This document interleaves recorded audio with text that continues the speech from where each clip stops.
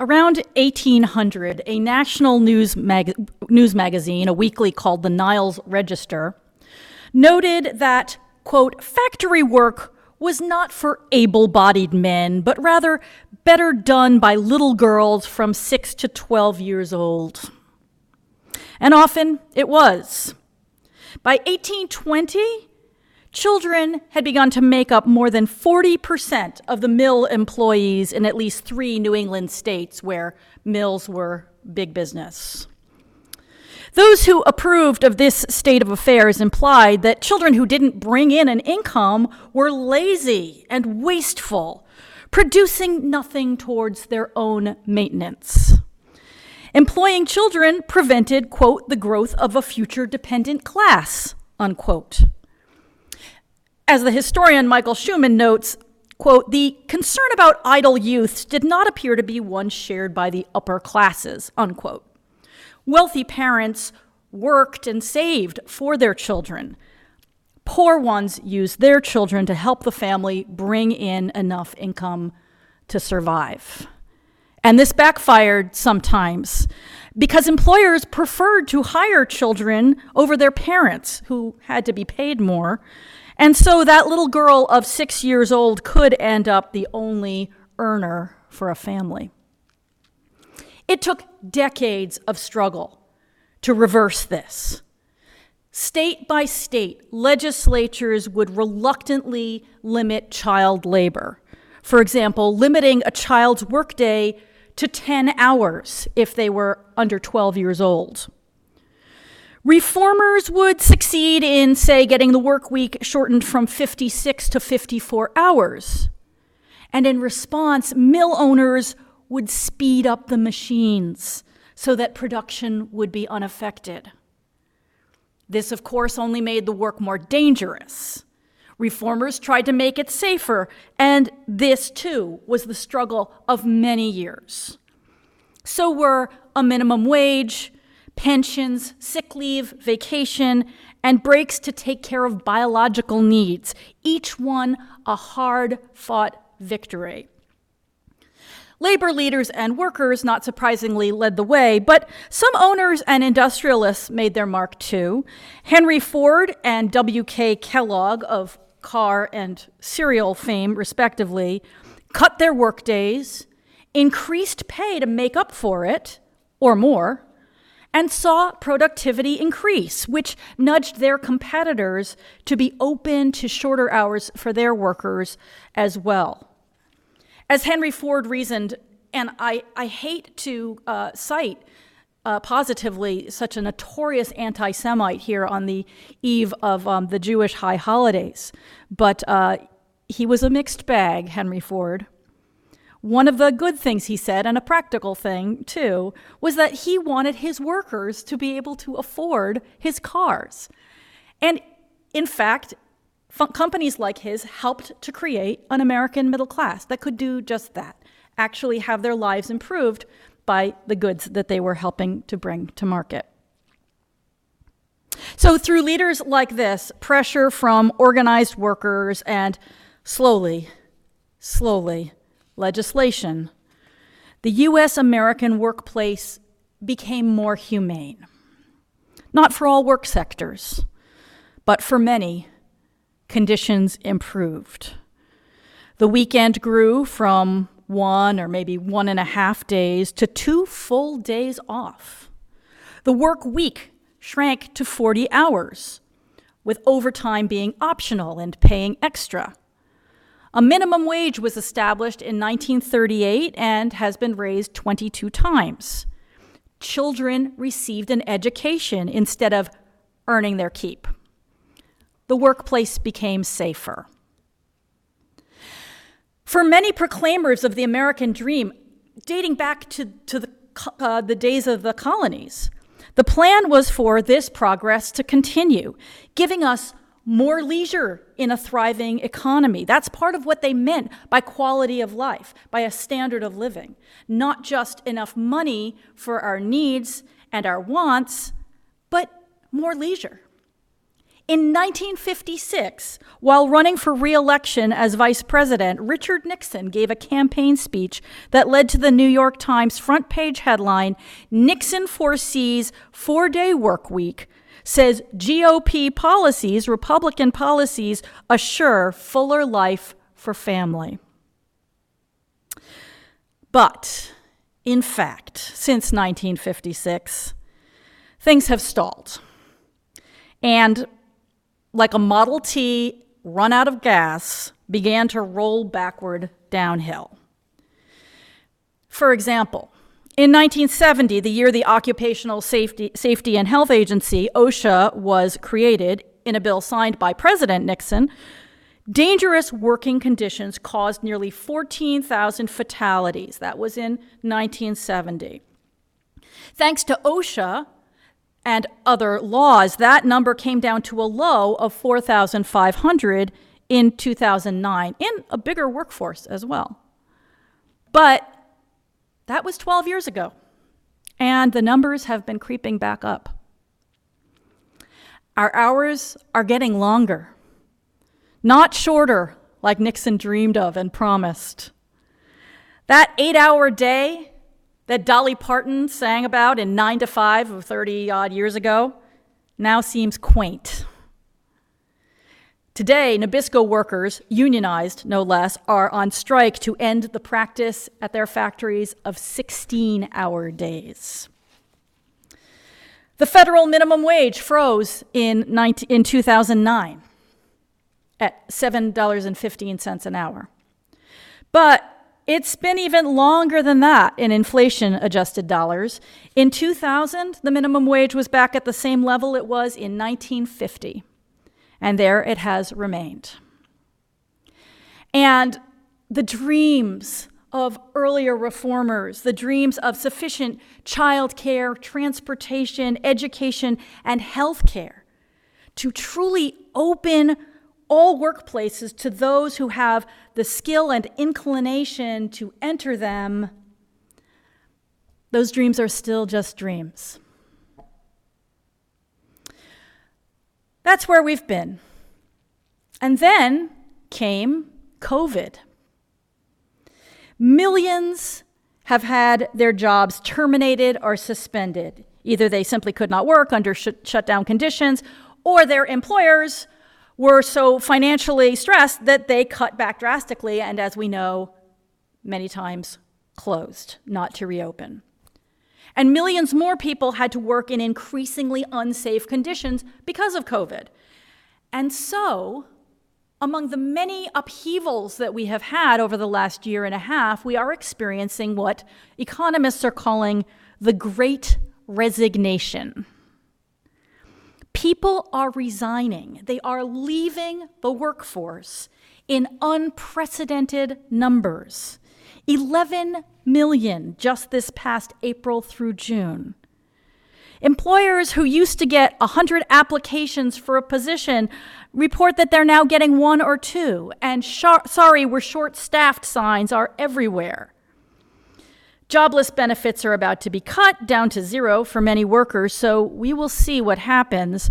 But many workers have declared that they have no intention of going back to the conditions and pay that they had before. They speak of 80-hour weeks in restaurant kitchens, employers who didn't provide safety training or equipment and let a whole line get sick with COVID rather than tell anyone that someone in the crew had tested positive. The bitterness runs both ways. Many employers perceive these former staff as just plain lazy, paid too much on unemployment to want to work. And it's true that some players in the Great Resignation calculate that it's just not worth their time to go to work. But there's so much more going on. It's called the Great Resignation, but they're not resigned. Far from it.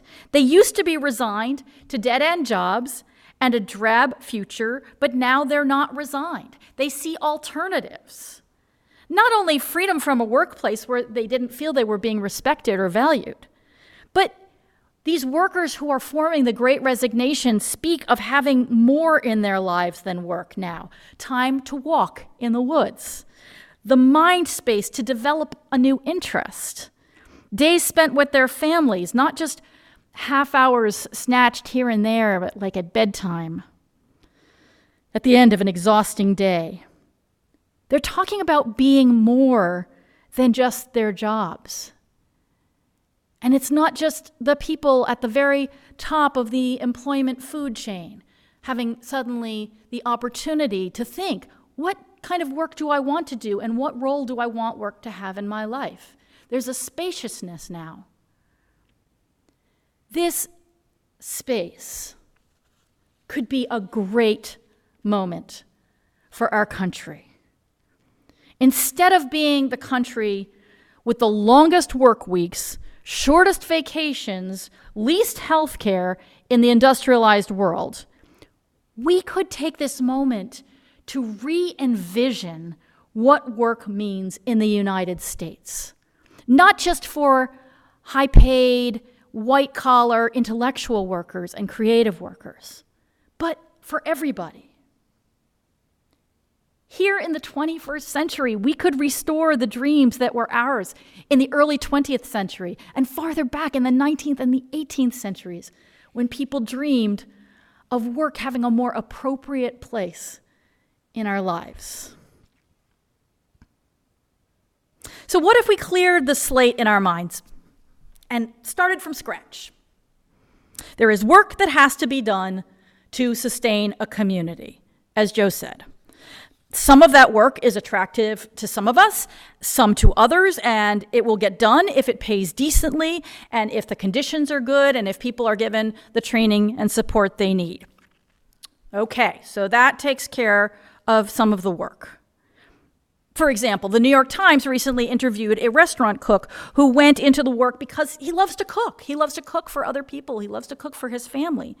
But 80-hour weeks cooking on demand beat it out of him. Now he doesn't want to go back to cooking professionally. Maybe if he could work 40 hours, or if his employer wanted to follow a trend and make that 32, he would be happy being a professional cook again. So that's work that somebody has an interest in. But then what do we do about the work that nobody wants to do? It's dangerous, or boring, or unpleasant, or it destroys the body fast. If we cleared the slate and said, okay, there's some work that needs to get done, but there's no one yet to do it, how would we make sure that it got done? Well, how do you divide up your unpleasant chores at home? No cheating and paying somebody else outside the house to do them. You divide it up fairly. You take turns. For the worst cases where nobody wants to do this work, I don't know, uranium mining, you allot it by lottery, say? One way or another, if we were creating a fair system from scratch, we would make sure that no one had to do it every day for the rest of their lives. We would make sure that we all shared the burden because we all need the results. And instead, what we've done is arrange things so that nobody would do this work if they had a choice, and then the economy is arranged so that some people have no choice.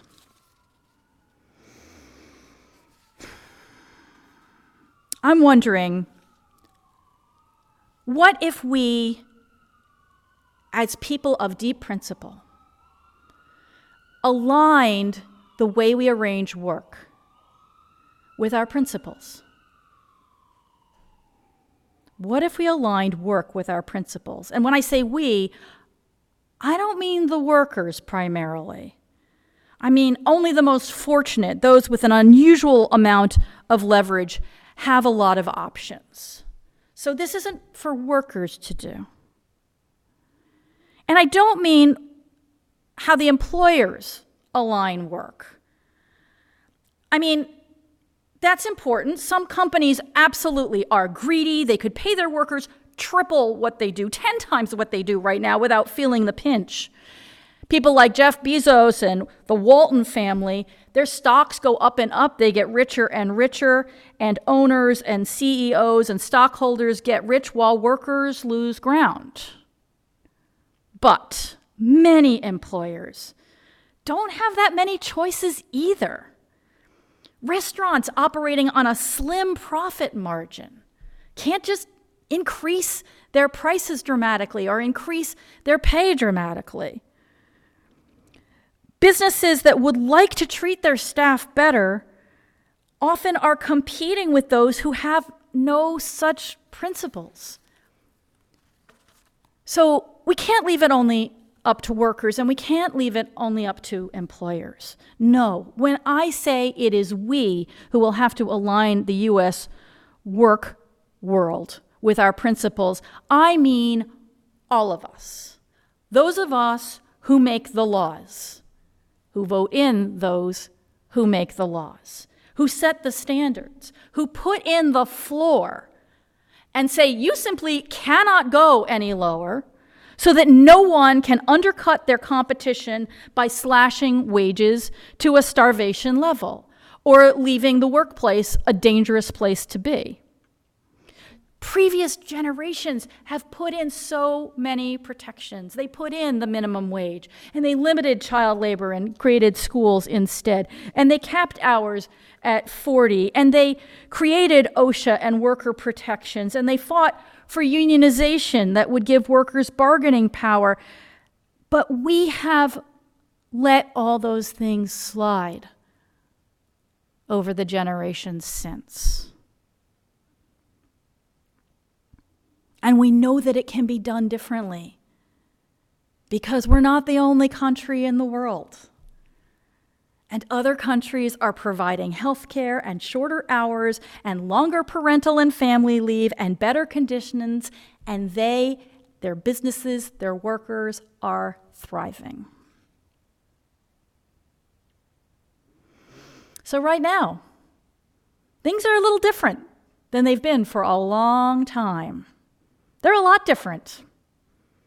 This is a rare moment when we have some leverage to say, it hasn't been working. Not just the moral leverage, but the economic leverage. Everybody's feeling like this doesn't work. We can't find our workers. Our workers are saying, I can't go back to that kind of job and live the kind of life that is worth living, that I was promised in the American dream if I just worked hard. So are we going to give up this moment?